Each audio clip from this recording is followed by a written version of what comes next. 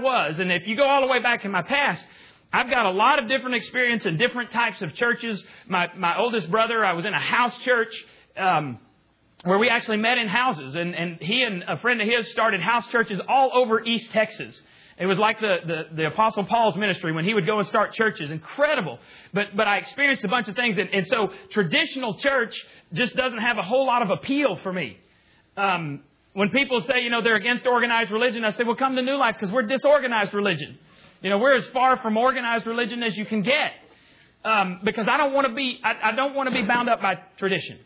So I had to consider God's call on my life, and you need to consider God's call on your life. Now, today, what I want to focus on is the right questions to ask other people. All right? You with? Right questions to ask other people and yourself.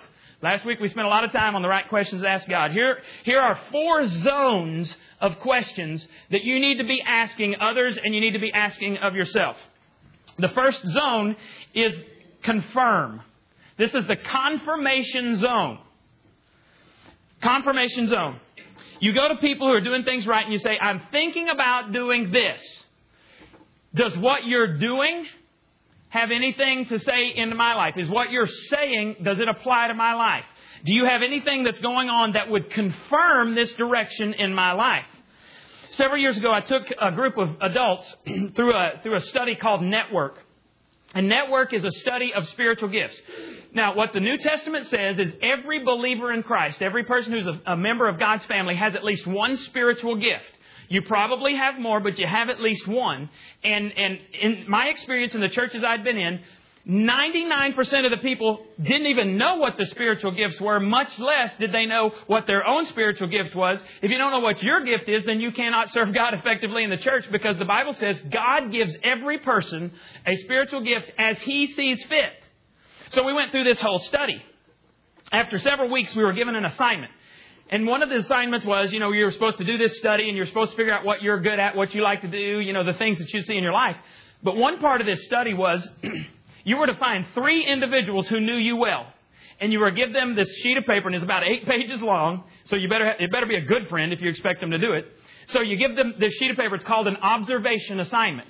And they were supposed to answer questions about my life, what they saw in my life. So they'd ask questions like, does this person, are they a good organizer? Do they communicate well? Do they have leadership skills? Just 8 pages of questions that you're supposed to answer. They were supposed to answer about me. If you were to take the sheet, somebody was supposed to answer about you. And then the very last thing, there were 3 questions. But the first question was, let me see, I've written it down here. It said, what kinds of work do you think this person is especially suited to do in or through the church? All right? So if I'm giving this to David, David's answering about my life. The question then, David comes up and says, David, what jobs do you think Doug is suited for in the church? Now, this was 7 or 8 years ago when I was still in youth ministry. I'd preached on average maybe 2 or 3 sermons a year, other than what I did in youth ministry. But, in big church, that's kind of different than youth ministry church. So I'd preach 2 or 3 sermons a year in big church.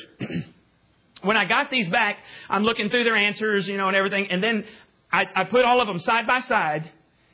And my wife and 2 of my best friends said, Pastor. It's like, whoa. Because I've been feeling this for about 10 or 11 years, that God was leading me to be a pastor. Now, 3 of the most important people in my life said, we think what you should be doing is being a pastor. Do you think that was a confirmation in my life? Sure it was. My oldest brother is named Larry. And Larry was like a father to me. Larry's 14 years older than me. He's the one, Caleb and I talked about this morning. Larry is the one who taught me how to read the Scripture. He taught me how to do a quiet time every day. I used to go and mow lawns with him, and much like my son and I mow lawns today. Well, we would go and mow the church lawn where he was youth minister, and we would get a fried pie, apricot fried pie, chocolate milk. We were making sure we were jacked up on sugar before we mowed lawns. And we would go sit in his office before we would mow. He'd open up the Scripture many times to Proverbs, and we'd take one verse, and he'd read the verse. He'd say, okay, now, Doug, tell me what it says. I'm like, well, you're the big brother. And he said, no, let's just break it down. He'd read a phrase. He said, what do you think that means? He was always asking me these questions. So he had this profound impact in my life. And he's the one that I lived with one summer when I was at Baylor, I lived with him and went to house church and actually saw how the house church functioned and was just blown away by what God was doing in his life and through his life. When we decided to start the church, my oldest brother, who, by the way, he's been here once, and I was nervous when he was here because I didn't know what my big brother was going to think about me. Not nervous when my parents came, anybody else, but when my big brother came, because I wanted his affirmation. He told me one day, he said, Doug, in my heart, I always thought you would start a church, not pastor an existing church. Okay, so now I've got my mentor, my spiritual mentor saying, I think this is where you're supposed to be. Again, that's confirmation. You understand the confirmed zone, the confirmation zone. Now, the church is the body of Christ, and one of the ways that God speaks to us, God always speaks by the Holy Spirit. But the Holy Spirit has 4 avenues to tell you God's will. The Bible, we already talked about that. Prayer, circumstances, and the church. That means other Christians.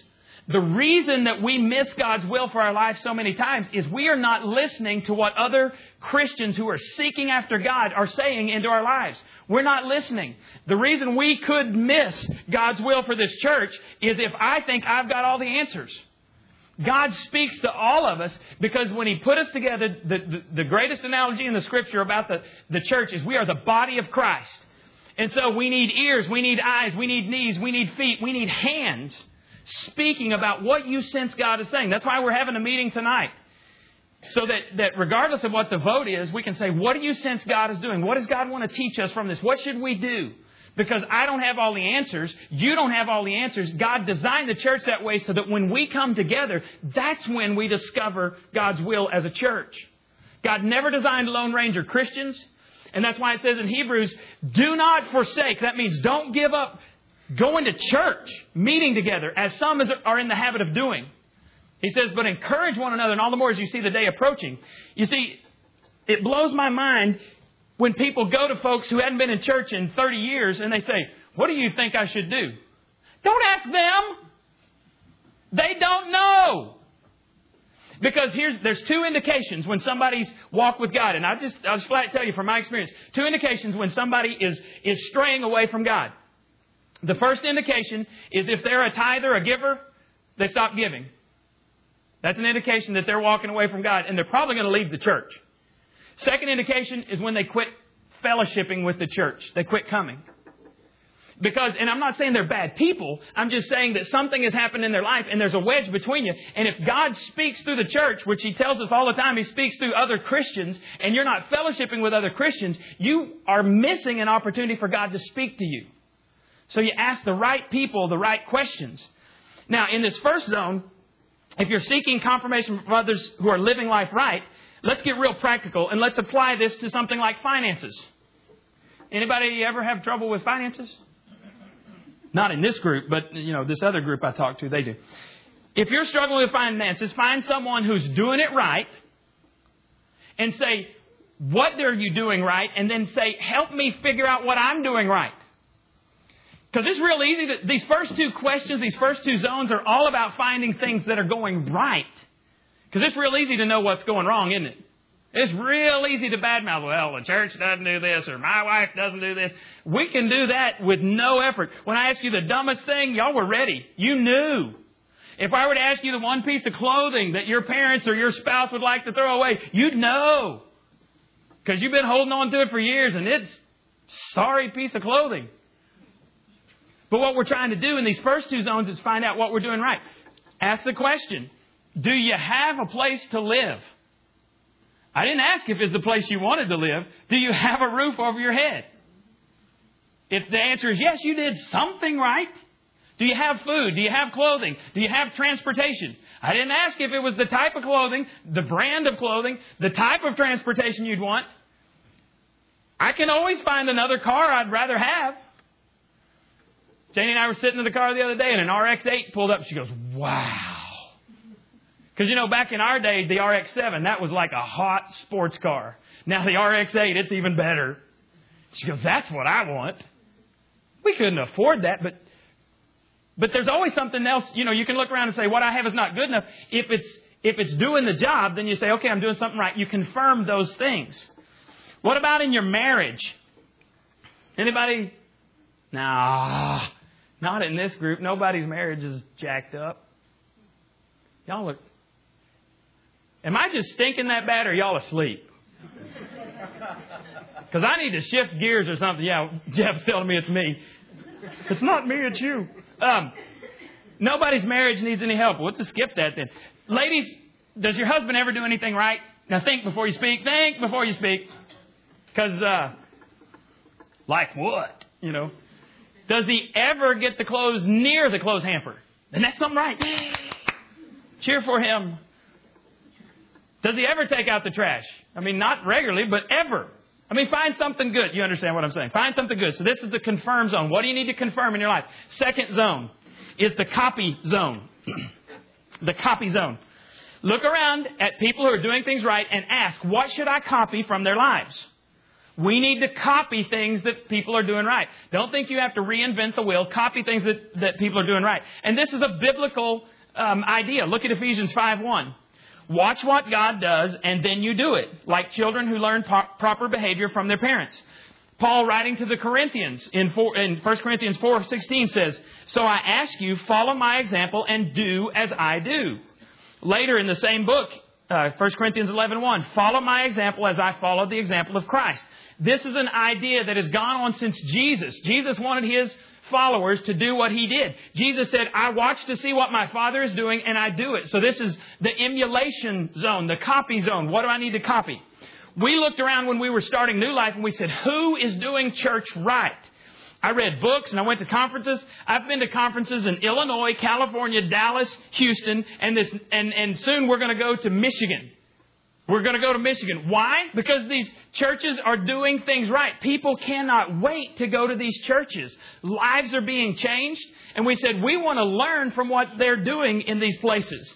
And it was in looking at these churches that we found out that not only could we reach people who were far from God because somebody else was already doing it, but we should be reaching people who were far from God because it was at a conference in Illinois when God just captured my heart and I said, I will never be bound up by tradition again and I will fight for people who are far from God. If it costs me my life, God, I'm willing to give the rest of my life to reach people who are bound for hell because I've seen glimpses of hell and I don't want anybody to go there.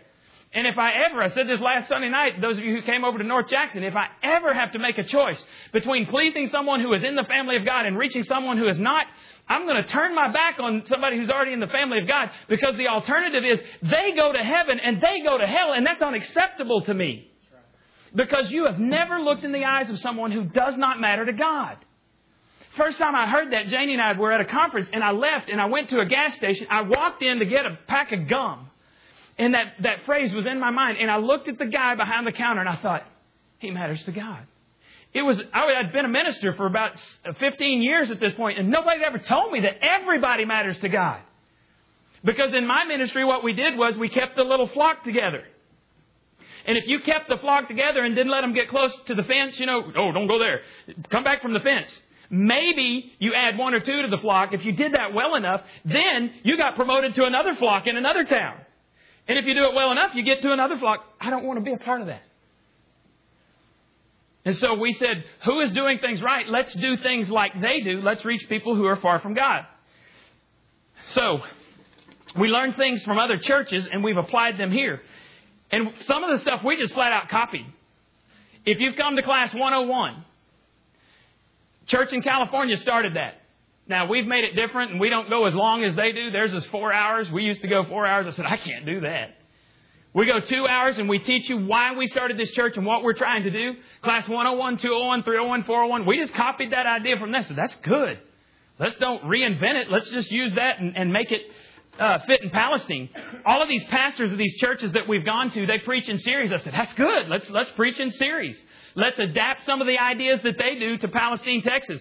Because Chicago, the church we go to there, they just built a 7,500 seat auditorium and they're going to fill it 4 or 5 times this weekend with professionals. And I think they spent about $70 million on that facility. Ain't going to work in Palestine.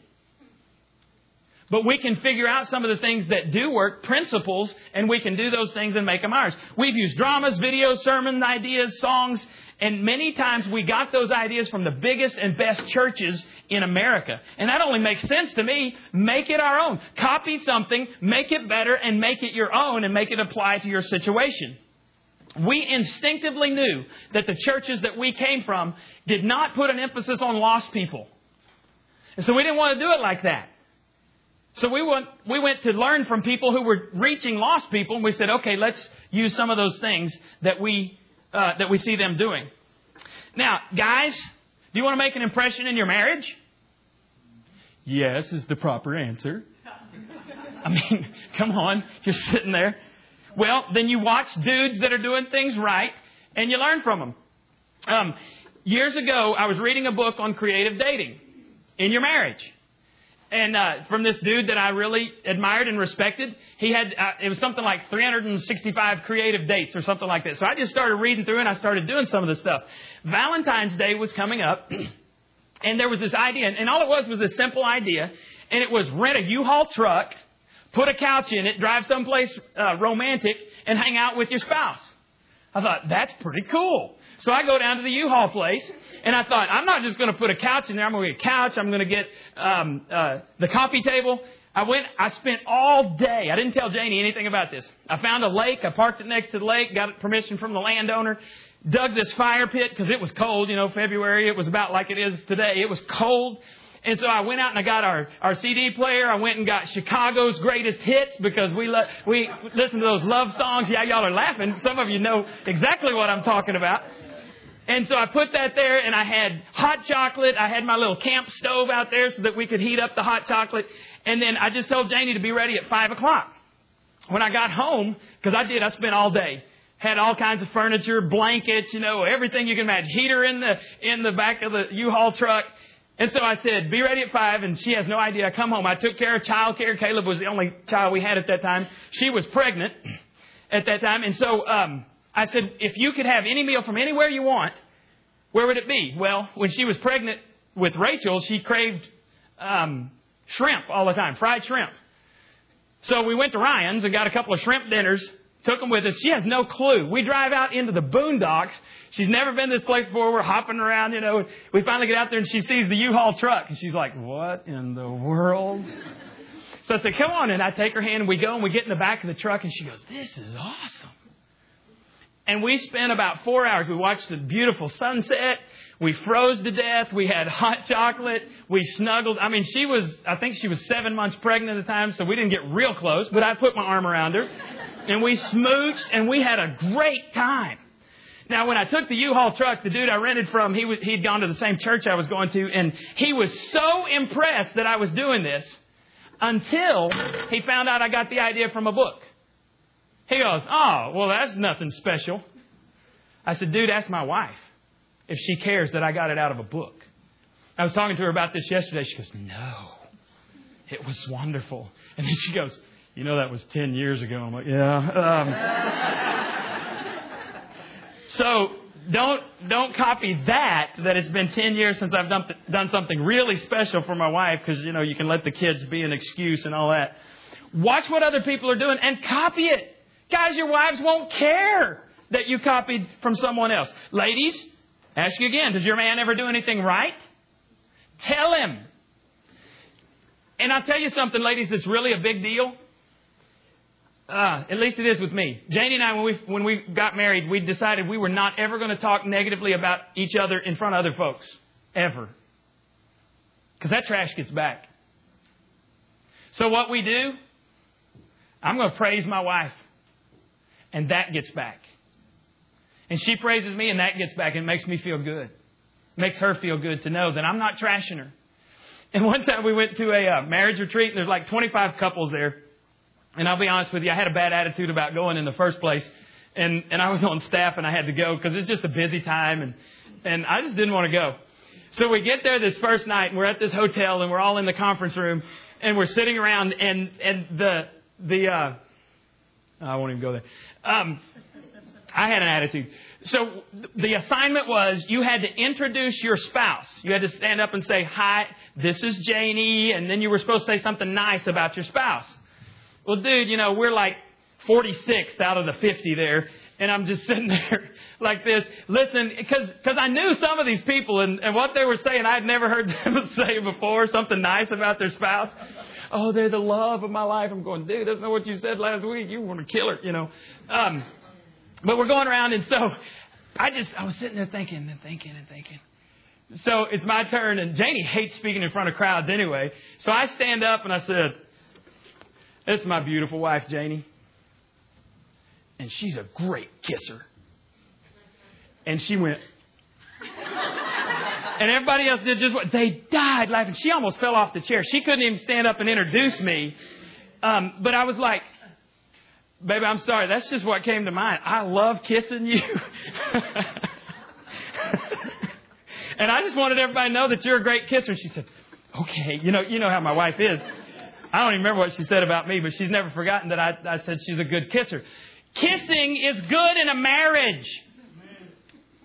Your kids need to see you kiss.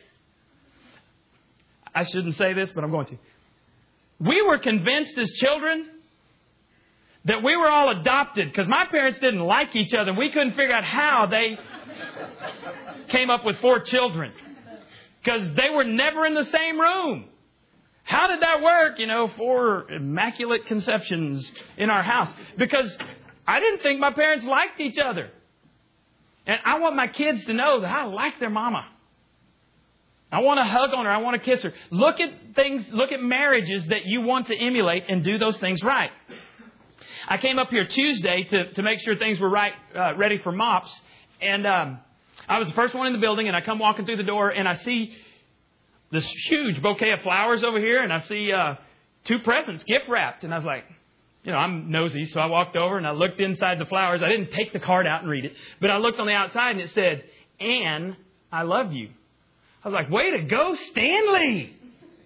Now, I didn't see Ann's reaction when she came in, but every woman that walked in the door said, "Oh, my goodness, that's wonderful.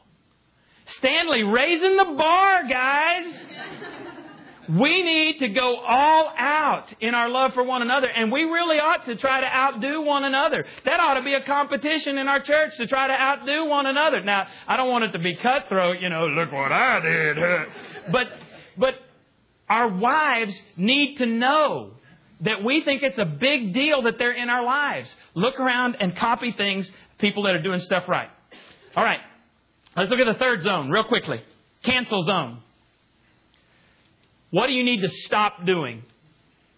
You cannot do everything, and God didn't intend for you to do everything.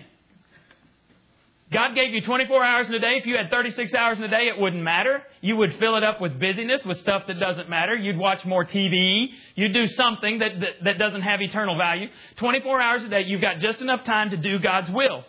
And at New Life, we've always said we want the freedom to experiment. So we've tried things and we've failed miserably. And we just chalk that up. Well, we're not going to do that again. We've always said we may do something that you don't like, that you don't necessarily feel comfortable with. Get over it because it may not work. And we'll go, "Oh, man, you were right." And of course, we might say, "You were wrong." But no, we wouldn't do that. But we're going to do some stuff, and we're going to have the right to experiment and fail. And you need to have that right to experiment and fail in your lives as well. We've done Thanksgiving meal. That was a huge flop. We made like 300 meals and like 12 people showed up. So we start going to the neighborhoods and to the fire department and we trying to get rid of Thanksgiving meals. We hadn't done that again. We've done mail-outs. We've done handouts. We've done door hangers. We've done all kinds of stuff that didn't work. We've had no people come from those things. So we're like, okay, let's don't do that again. Let's try to figure out some different ways that we can do different things. Now, the Bible tells us lots of things we're not supposed to do. Like, stop sinning, stop grumbling, stop doubting and believe, stop thinking like children, stop judging on mere appearances. Now, those are negative things, but there's also some positive things that you may need to stop doing. They're not necessarily bad, they're just not necessary. Like, I just got a new cell phone. My kids actually think this is cool. It's that new. It's a Blade, it takes pictures, and it has all these fancy ringtones, and my kids think this is cool. And I've had cell phones for years. In fact, I was one of the first ones. I had one of the first bag phones. You know, suckers that are like a laptop hanging off your shoulder and you know, there's a brick. There's a weapon. No one would dare accost you because you just slap them upside the head and they'd go flying. I had one of those. So I've had cell phones for years. But this has a feature that I never discovered. It's incredible. I never found it on any of my other phones. You know what it is? It's an off button. I don't have to answer this. Did you know that? It's mine. I have control. I can say yes or I can say no. If I'm in a meeting, I'm not going to answer it because I value the people in the meeting too much. And I discovered this last year on our mission trip, somebody in the church called every day, sometimes 2 and 3 times a day. And one time, Rachel said to Janie, she said, "Does Daddy have to answer the phone?" She said, "Well, sometimes Daddy does." After she said that, I started turning it off. So I thought, you know, they didn't get into the problem overnight. They're not going to get out in the 10 minutes I talk to them while I'm supposed to be spending family time. There's some things we need to stop doing. Luke 10:40-42 says, Martha was distracted by her many tasks. So she came to him and asked, "Lord, do you not care that my sister has left me to do all the work by myself? Tell her to help me." But the Lord answered her, "Martha, Martha, you are worried and distracted by many things, but there is need of only one thing, and Mary has chosen the better part." I want you to circle those words. You have it on your listening guide. Circle only one thing.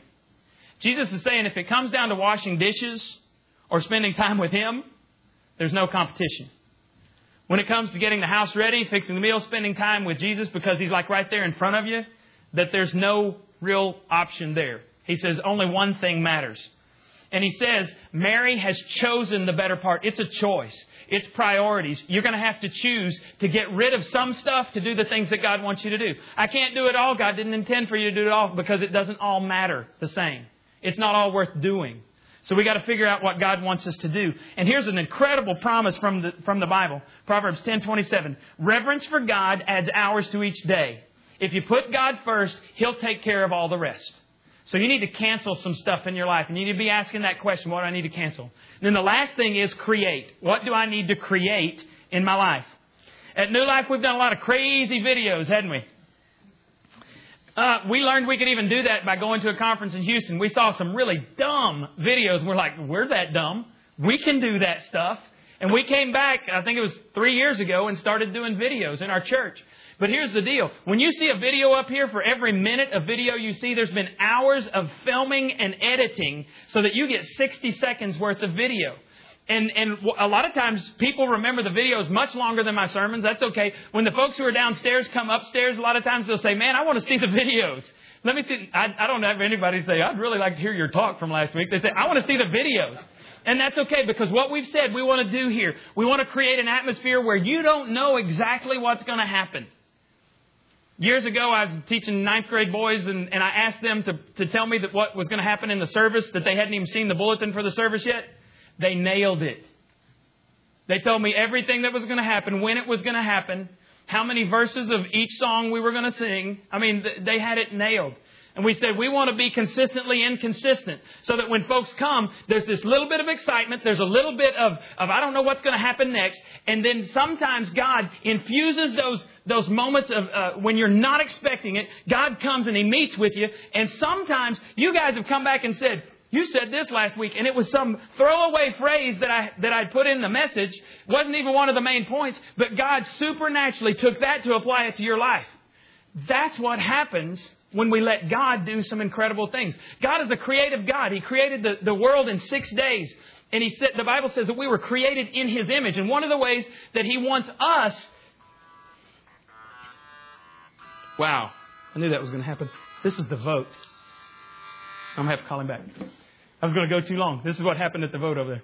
So now y'all really aren't listening. So God wants us to create some things and to do some things. And He wants you to be creative too. So here's what I want you to do. I want you to say, in my life, where do I need to be creative? In my life, I need to create some stuff. Where do I need to be creative? In my marriage, where do I need to be creative? In my church, where do I need to be creative? Some of you are saying, "Man, I love the stuff you do at the church, but you're not involved." Get into the game, and I promise, we'll give you room to experiment and fail. You may go down to to the older children and say, I am not an older children person. I've had many of you say that. That's okay. Move on to the next group. Move on to another area. We'll let you try. But when you find that area that God has gifted you in and you become passionate about it, Danielle Maldonado loves working with the 3 to 5 year olds. She tells me all the time, 2 or 3 times a year, she'll write a note to me and say, thank you for letting me serve. And I'm just like, God, thank you for somebody like Danielle who's willing to serve, who loves children, and she's passionate about it. So try some things and say, where do I need to be creative? Don't do the same thing you've always been doing because it's not been working or you wouldn't be miserable. Figure out where you need to be creative and be creative. This last week, Janie and I had to go to Waco, and so we decided to create a date out of it. We said, okay, we need to do a couple of church errands and let's have a date. So she got childcare for the kids, and we had a date because we kind of like each other. And we tell each other this all the time. We're like, after we've had a date, I'm like, God, the more I spend time with you, the more I like you. She says, yeah, I like you too. And we just try to have a date time. And so we're doing our errands, and it's noon, and we decide that we're going to figure out where we're going to eat. So we're looking, Waco's, I went to school there, but in the 21 years since I graduated. I can't believe that. Since I graduated from Baylor, Baylor's exploded. It's like a city now. It used to be an overgrown town. It was much like Palestine, just bigger. Same things to do, same things not to do. Anyway, it's gotten big, and we're driving around looking at all this stuff, and Janie goes, there's a Luby's, and we love fried fish at Luby's. But several months ago, we went to Tyler on a date, and somebody in this church watched our kids and said, where did you go eat? And we're like, Luby's. And they said, goodness, you're old when you go on a date to Tyler and you go eat at Luby's. So I said to my beautiful wife, I said, they're going to make fun of us if we go to Luby's. So let's branch out. There's TGI Fridays. She said, well, yeah, let's go to TGI Fridays. Hadn't been there. So we decided to try this new thing. We go there, and it just wasn't any good. So next time we're going to Luby's. I don't care what you say. We're going to get fried fish. Now, I want you to take out your registration cards and we'll finish up here today. Your marriage needs your creativity. Your children need your creativity. Your work needs creativity. Your church needs your creativity. So we've got to be asking, what do I need to confirm in my life? What do I need to copy from somebody else who's doing it right? What do I need to cancel in my life? And what do I need to create in my life? And so I just want you to fill out the card, and then on the back, I want you just to write a question to God. What do I need to do with my life? And just say that as a prayer to God. What do I need to do? Ask Him to show you if there's a particular zone that needs to be applied to your life right now. And then when you're finished with those cards, we're going to be dismissed. The band's going to play as we're dismissed. But I want you to, back at the back, there are 2 baskets. One basket is for your registration card. That's the big basket. Put all the white cards there. And then if you're a church member, we have a basket back there called the Joy Basket. Woo! We're trying to pattern that we are joyful givers. And we've had to work on that because the first time I ever said that Joy Basket, it was like, whoa, So Bible says God loves a cheerful giver. And so we're trying to be cheerful givers. We don't ever expect our guests to give. We do expect our members to give. Because somebody's got to pay for the lights. Somebody's got to pay for the bills. And we want to give this as a gift to you if you're a guest.